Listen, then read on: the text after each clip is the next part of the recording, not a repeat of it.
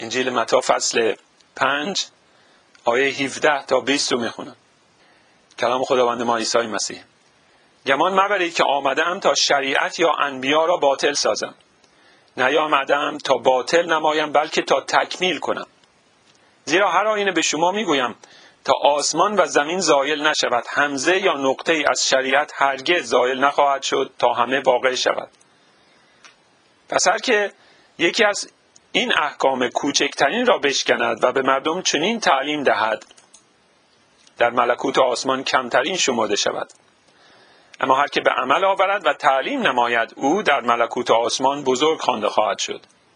زیرا به شما میگویم تا پارسایی شما برتر از پارسایی کاتبان و فریسیان نشود، به ملکوت آسمان هرگز داخل نخواهید شد. یکی از بزرگترین مشکلاتی که نوکیشان مسیحی با اون روبرو هستن موضوع شریعت خداونده و نقش شریعت در زندگی اونها. به عنوان مثال، آیا حفظ روز یکشنبه یا روز شبات ضروریه یا خیر؟ آیا میتونیم روزهای یکشنبه کار کنیم پول در بیاریم؟ و یا خداوند از ما خواسته دیگه ای داره؟ مگر خداوند نگفت که شما آزاد هستید؟ مگر خداوند ما شریعت رو به کمال نرسونده؟ مگر رستگاری و نجات از راه ایمان نیست؟ نجات ما هیچ ارتباطی به اعمال ما نداره. پس با این وجود فایده شریعت برای نوکیشان چی است؟ این پرسش بسیار اساسیه و پاسخ به اون بسیار مهمه. اغلب نوکیشان در این مورد دچار سوء تفاهم هستند. علتش هم این است که متاسفانه معلمین خوبی نداشتن. برای همین مطالعه این آیات به ما کمک میکنه تا اهمیت شریعت رو در زندگی خودمون به عنوان یک مسیحی بدونیم. اهمیت اون چه هست؟ خداوند در این آیات به ما توضیح میده که نقش شریعت در زندگی یک مسیحی چه هست. اما قبل از اون باید سوال کنیم که شریعت چه هست و این رو معنا کنیم. شریعت وقتی که اینجا بهش اشاره شده به چه معنایی هست؟ اشاره به چه داره؟ به طور کلی اون 5 کتاب اول عهد قدیم رو که موسی اونها رو نوشته شریعت خونده میشه. کل اون 5 کتاب مجموعاً شریعت خونده میشن در قیاس با کتب دیگر پیامبران. مثل تقسیم بندی کلی هست. شما میتونید عهد قدیم رو کلاً به این 2 بخش تقسیم کنید: انبیا و شریعت. این یک تقسیم بندی. خداوند ما در لوقا 16 آیه 16 چنین گفت: تورات و انبیا تا به یحیی بود و از آن وقت بشارت به ملکوت خدا داده می شود و هر کس به جد و جهد داخل آن می گردد. پس این یک تقسیم بندی است. واژه تورات واژه عبرانی است. معنای این واژه این است: حکم، دستور و یا تعلیم. یه مطلب بسیار مهم رو در مورد تورات و یا شریعت باید بدونید. در ذهن یک بچه مسلمون تورات یعنی کتاب‌های موسی که کهنه شده، تحریف شده، معلوم نیست چی به سرشون اومده و لذا پیامبر اکرم یک نسخه جدید و تدوین شده رو به جای اون به زبان عربی آورده. در صورتی که این برداشت همه مسلمین هست.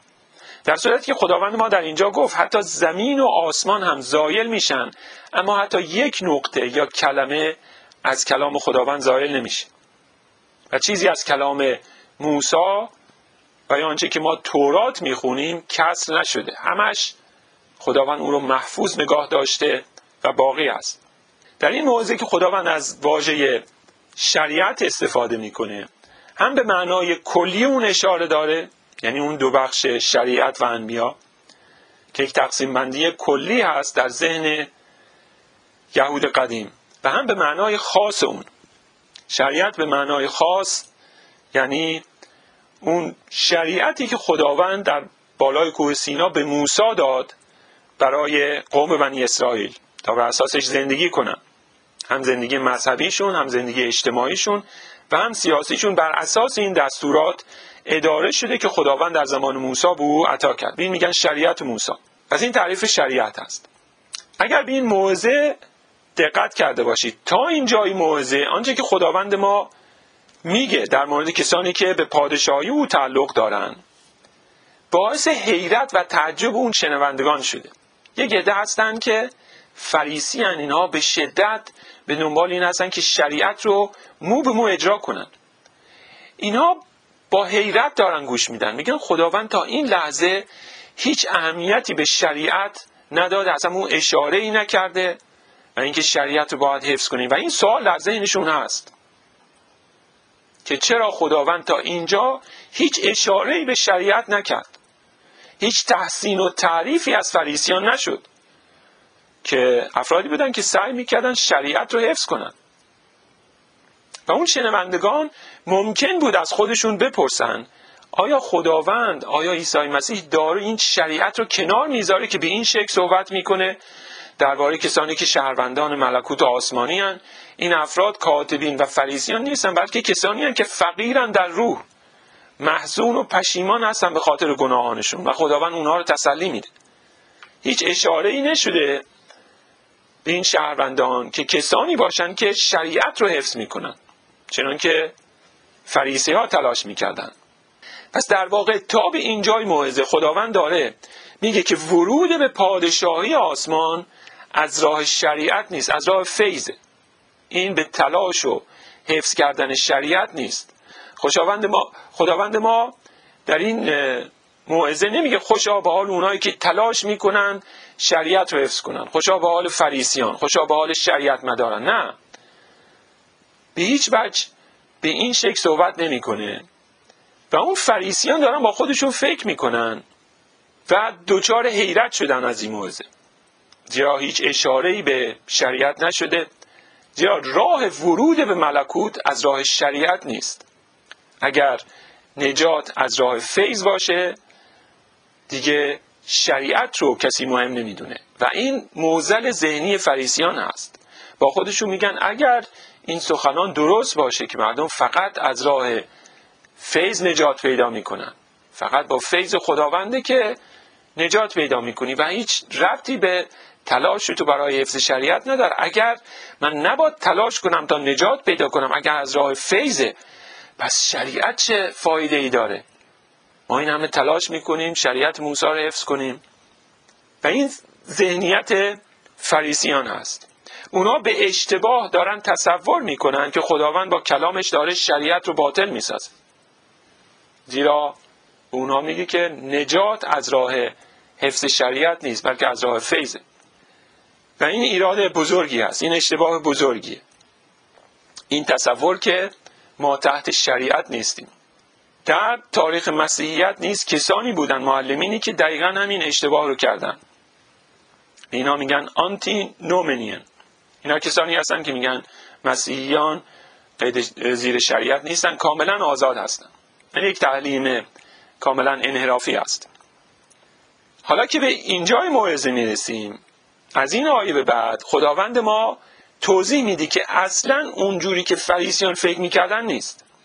اون ایمانداران واقعی، شهروندان ملکوت آسمانی، کسانی نیستن که زندگی بی‌بندوباری داشته باشن، بلکه برعکس اینا تشنه و گرسنه پارسایی هن.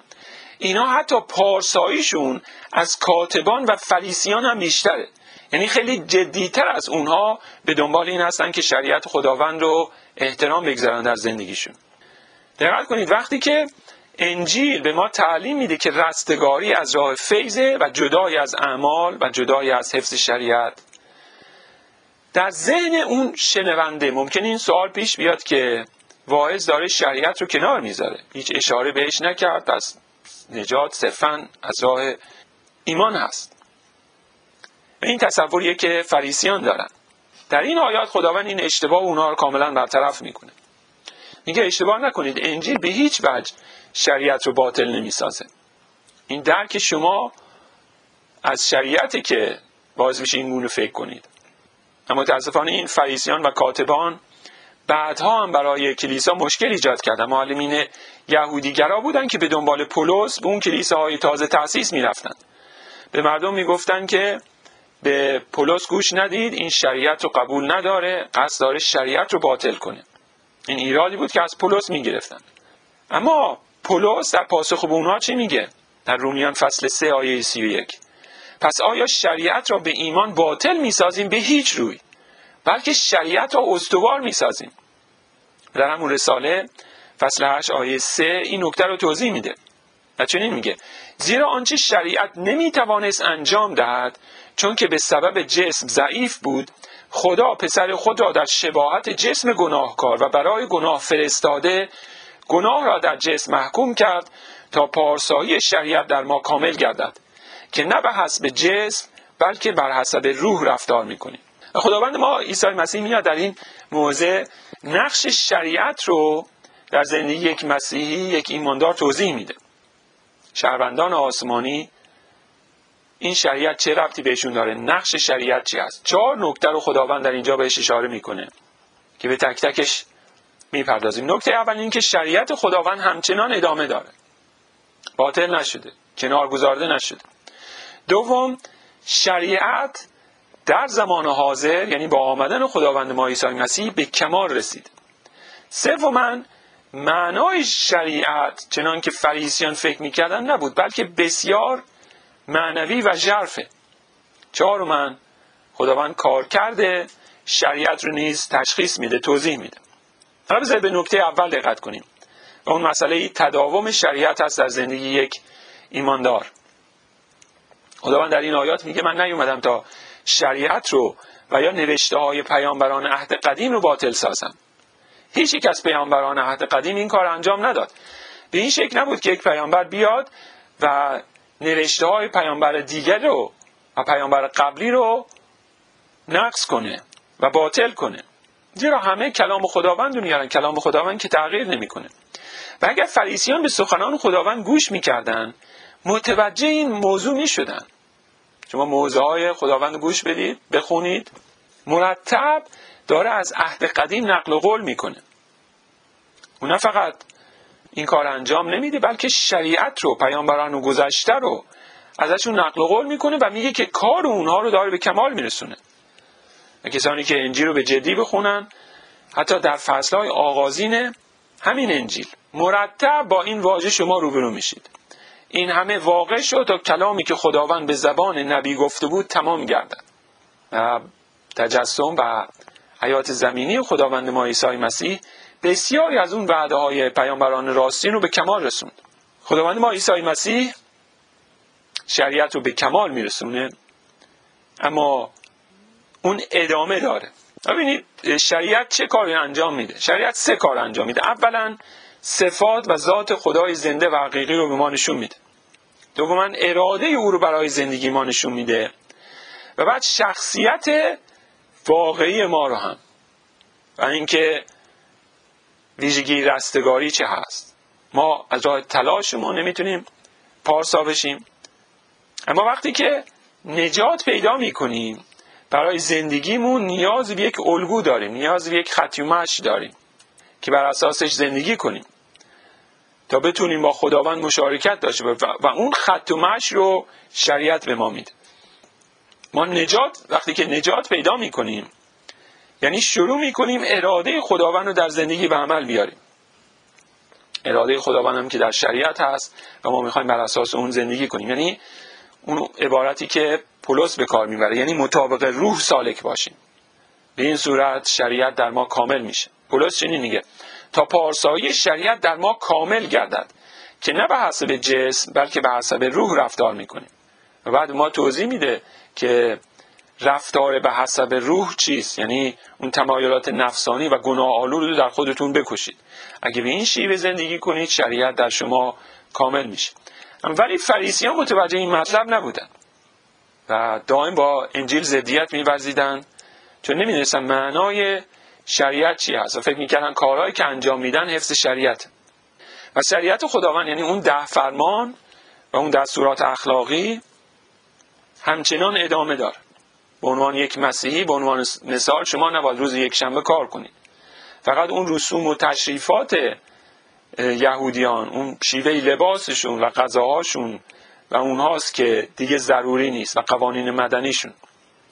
از این نکته اول هست در مورد شریعت که ادامه داره. نکته بعد که این آیات بهش اشاره میکنه، شریعت در حال حاضر به کمال رسید. به چه شکل؟ خداوند ما همه اون نبوت‌هایی رو که پیامبران راستین در عهد قدیم داده بودن به کمال میرسونه. اول قرنتیان فصل 1 آیه 20 چنین میگه تمام وعده‌های خداوند در عیسی مسیح آمین است. و خداوند ما میگه که معنای این وعده ها چه بود. معنای اینها رو ایمانداران عهد قدیم میدونستن، ولی زمانی که او تجسم یافت و به این جهان اومد، وعده هایی رو که داده شده بود در خودش به حقیقت رسوند. اون وقتی که ما میتونیم اینها رو بهتر درک کنیم، بهتر از ایمانداران عهد قدیم. این به کمال رسوندن نه صرفا در مورد وعده های پیامبرانه، بلکه در مورد شریعت هم حقیقت داره. خداوند شریعت اخلاقی رو، اون شریعت موسی رو به کمال رسوند. و شما اگر واقعا میخواید بدونید شریعت خداوند چی است، باید به عیسی مسیح و زندگیش نگاه کنید. زیرا خداوند اون رو در زندگیش به کمال میرسونه. به چه شکل این رو به کمال میرسونه؟ به سه شیوه. اولا این رو در تعالیم و موعظه هاش به کمال میرسونه. فریسیان تصور اشتباهی از شریعت داشتن. خداوند میاد این نظر باطل اونا رو کنار میزنه و میگه شما فریسی‌ها در واقع دارید شریعت رو با تفسیرهای غلطتون باطل میکنید. و توضیح میده که شریعت چه هست. همین فصل 5 اون مثال وقتی که میخونید نوشته شده مثلا شنیدید که گفته شده قتل مکن، اما من به شما میگویم که اگر عصبانی بشید و یا فحاشی هم کنید این قتل محسوب میشه. خداوند نشون میده که گستردگی شریعت چه هست. وقتی که به او گوش میدیم ما در میابیم که ژرفا و گستردگی شریعت چه هست. شریعتی که صرفاً به اعمال و ظاهر خلاصه نمیشه، بلکه نیت دل و آرزوهای قلبی ما رو هم در بر میگیره، برملا میسازه و محکوم میکنه.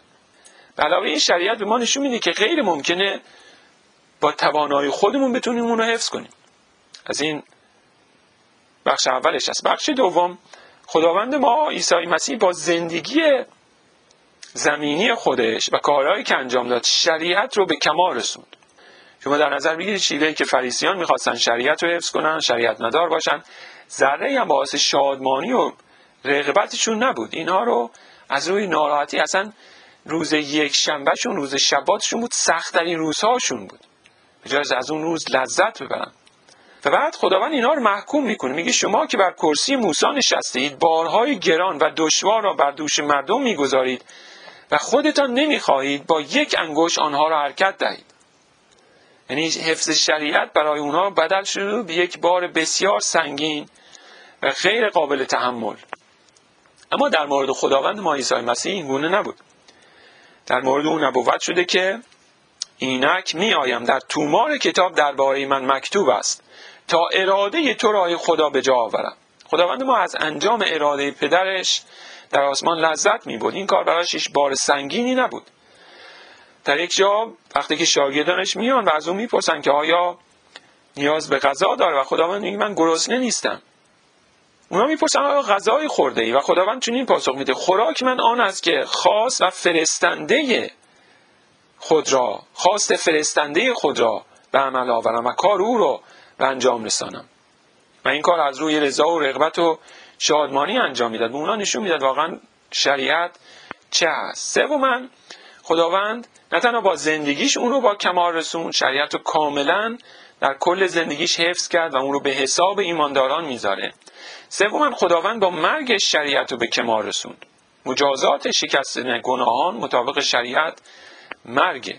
او در محضر قاضی عالم به نمایندگی از همه ما ایمانداران ایستاد و محکومیت و مجازات شکستن شریعت خداوند رو تحمل کرد. شریعت خداوند مقدس، پاک، هر کس که اون رو زیر پا بذاره بدون شک مجازات خواهد شد. در روی صلیب اون مجازات و لعنت شکستن شریعت رو خدای پدر بر پسر یگانه مولودش گذاشت و او فریاد برآورد خدای من چرا مرا وانهادی.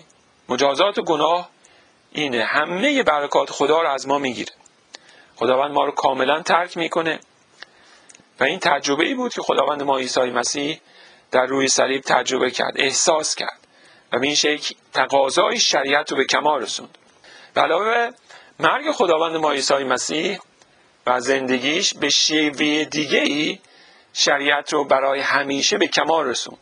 اون بخشی از شریعت که مربوط به رسوم، تشریفات و قربانی‌های روزانه در معبد بود و آیین‌هایی که یهودیان داشتن، همه اینها با اومدن خداوند ما عیسی مسیح، با تجسم او بیفایده میشه، زیرا همه اینها نمادی بود از کاری که او انجام میده. دیگه نیازی به معبد نیست، نیازی به ختنه نیست، نیازی به قربانی و کاهن نیست. خداوند ما با اون قربانی اعظمش برای گناهان تمام رسوم و تشریفات یهودیان رو که شامل لباسشون و شیوه غذا خوردنشون میشه از میان برداشت و اینها دیگه برای کلیسای عهد جدید ضروری نیست. این مطلب برای ایماندارانی که در عصر اول بودن بسیار سخت بود.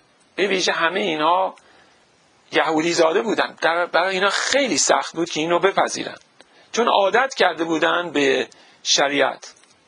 وقتی که فصل 11 اعمال رسولان رو میخونید میبینید که حتی ایماندارانی که در اورشلیم هستن از پتروس ایراد میگیرن، میگن چرا تو به خونه یک ختنه ناشده رفتی؟ ما یهودیان با ختنه ناشده ها نباید رفت آمد کنیم، اونا نجس هستن، چرا به اونجا رفتی؟ و بعد پتروس باید رویاش رو توضیح بده که چگونه خداوند این رو بر او آشکار کرد که دیگه غذای پاک و ناپاک وجود نداره.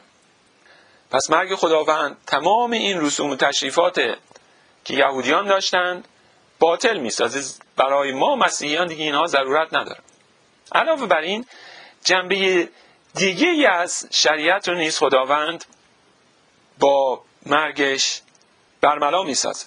این جنبه های از شریعت از شامل قوانین مدنی یهود است که مربوط به قوم بنی اسرائیل بود، ولی کلیسای عهد جدید اون قوانین مدنی رو که خاص قوم بنی اسرائیل بود، خاص یهودیان بود، دیگه در کلیسا اونها رو نداره. عنوان مثال، یک مثالش رو در مورد مسئله زنا هست.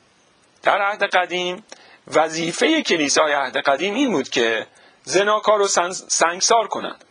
در نوشته های موسی هست، به روشنی بهش اشاره شد. ولی کلیسای عهد جدید این کار رو انجام نمیده، بلکه کار دیگه میکنه. کلیسا چنین افرادی رو که دنبال شهوات دنیوی میرن، دنبال این گناهان بزرگ میرن، باید از کلیسا بیاندازه بیرون. این صحبتی که اول تیموتائوس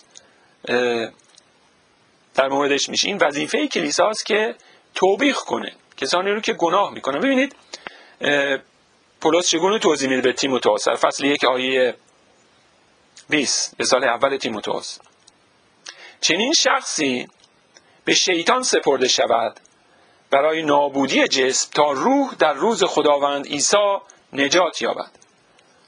و بعد پولس در مورد هیمنائوس و اسکندر میگه ایشان را به شیطان سپردم تا تعذیب شده دیگر کفر نگویند. این معنایی که میگه اینا رو به شیطان بسپاریم برای نابودی جسم تا روح در روز خداوند نجات یابه، معناش چه است؟ این کسانی بودن که ادعای مسیحیت داشتن و در کلیسا بودن، ولی به شکل بسیار فجیعانه‌ای و به شکل عادتی بدون اینکه توبه کنن گناه میکردن. به عنوان مثال مرتکب زنا میشده. این افراد باید از کلیسا بیرون انداخته بشن. اونها به این دنیا تعلق دارن. این دنیا رو شیطان اداره میکنه. بدین معناست که میگه اینها رو به شیطان بسپارید.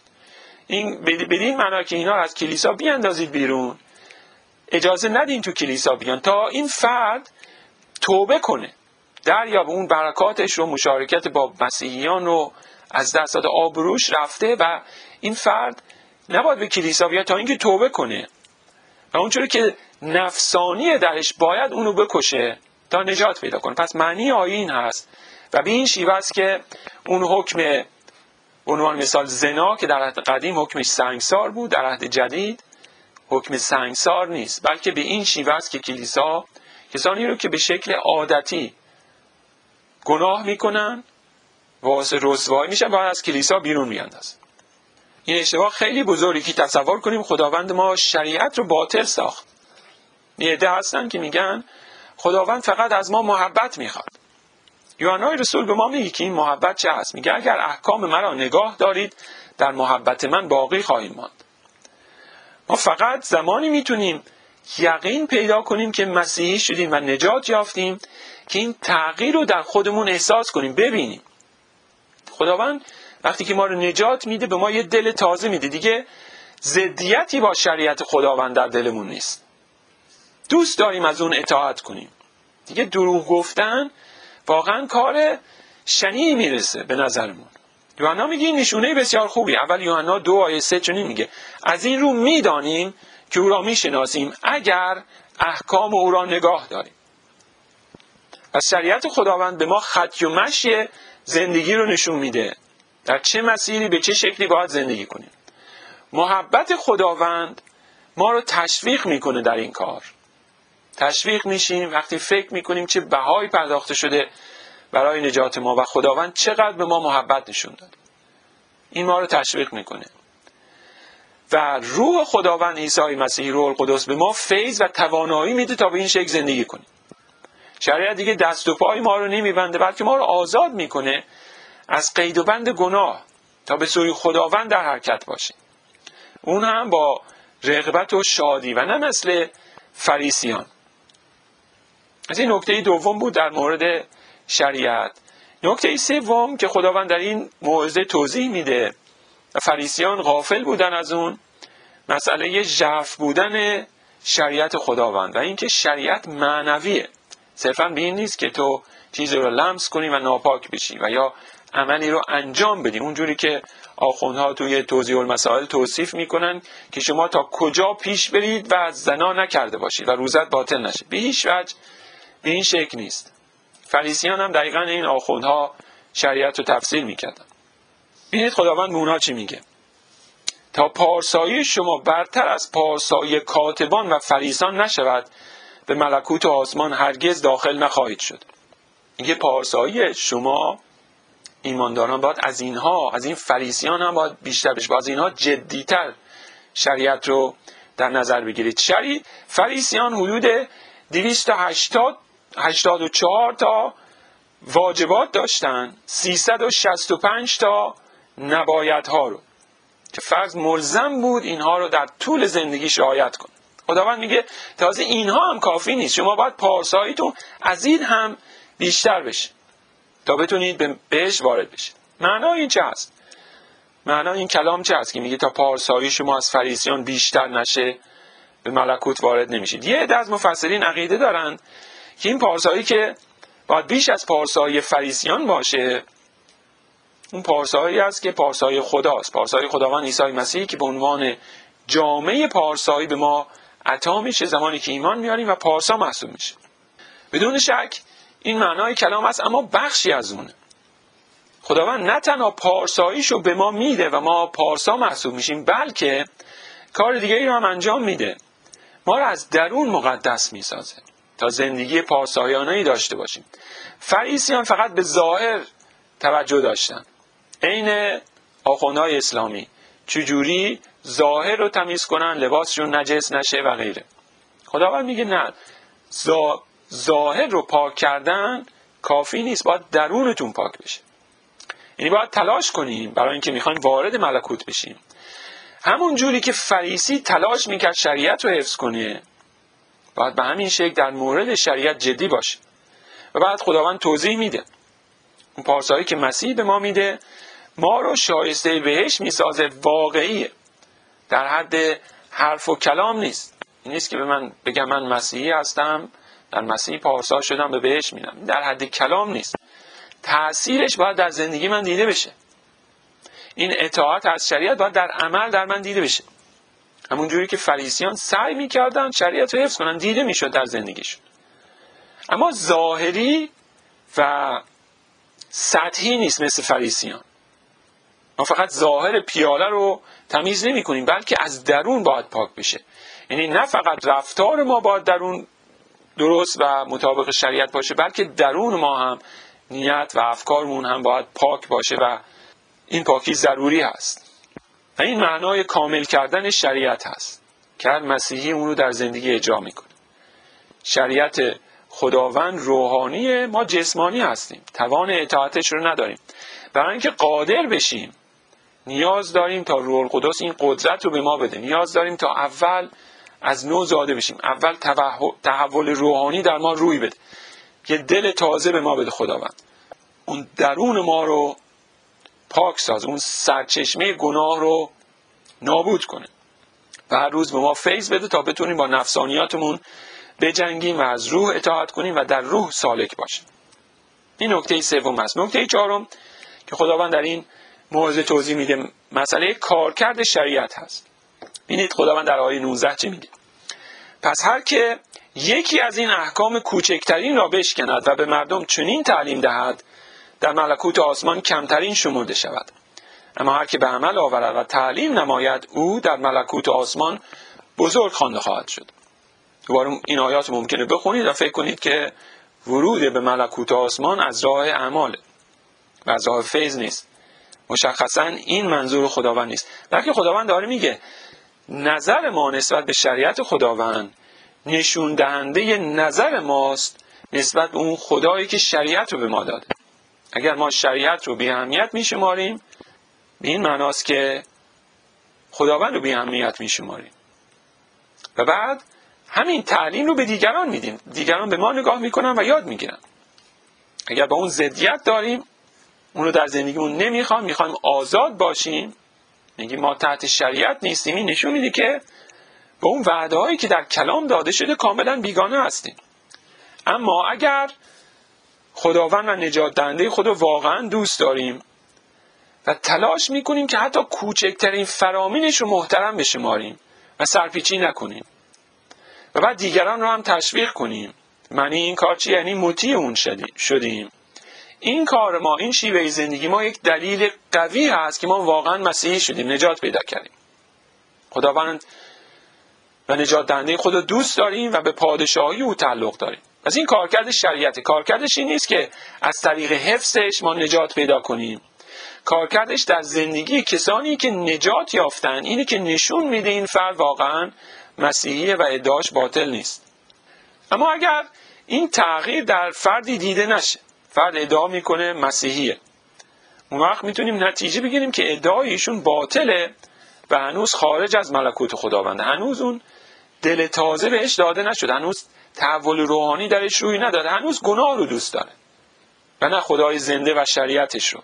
پس کارکرد شریعت اینه، نشون میده که آیا فرد اون تجربه رو داشته، آیا از نو زاده شده یا نه، آیا تلاش و تقلای حیات درش دیده میشه یا نه، و یا اینکه مثل قبله. اگر این تغییر درش دیده میشه، اون وقت ثابت میکنه که خداوند شریعتش رو بر دل این فرد نوشته. این فرد دیدش نسبت به خیلی مسائل عوض شده، طالب حقایق معنوی، اون پاکی درونی درش روی داده، دوست داره متفاوت باشه، دیگه دوست نداره مثل قبل زندگی کنه.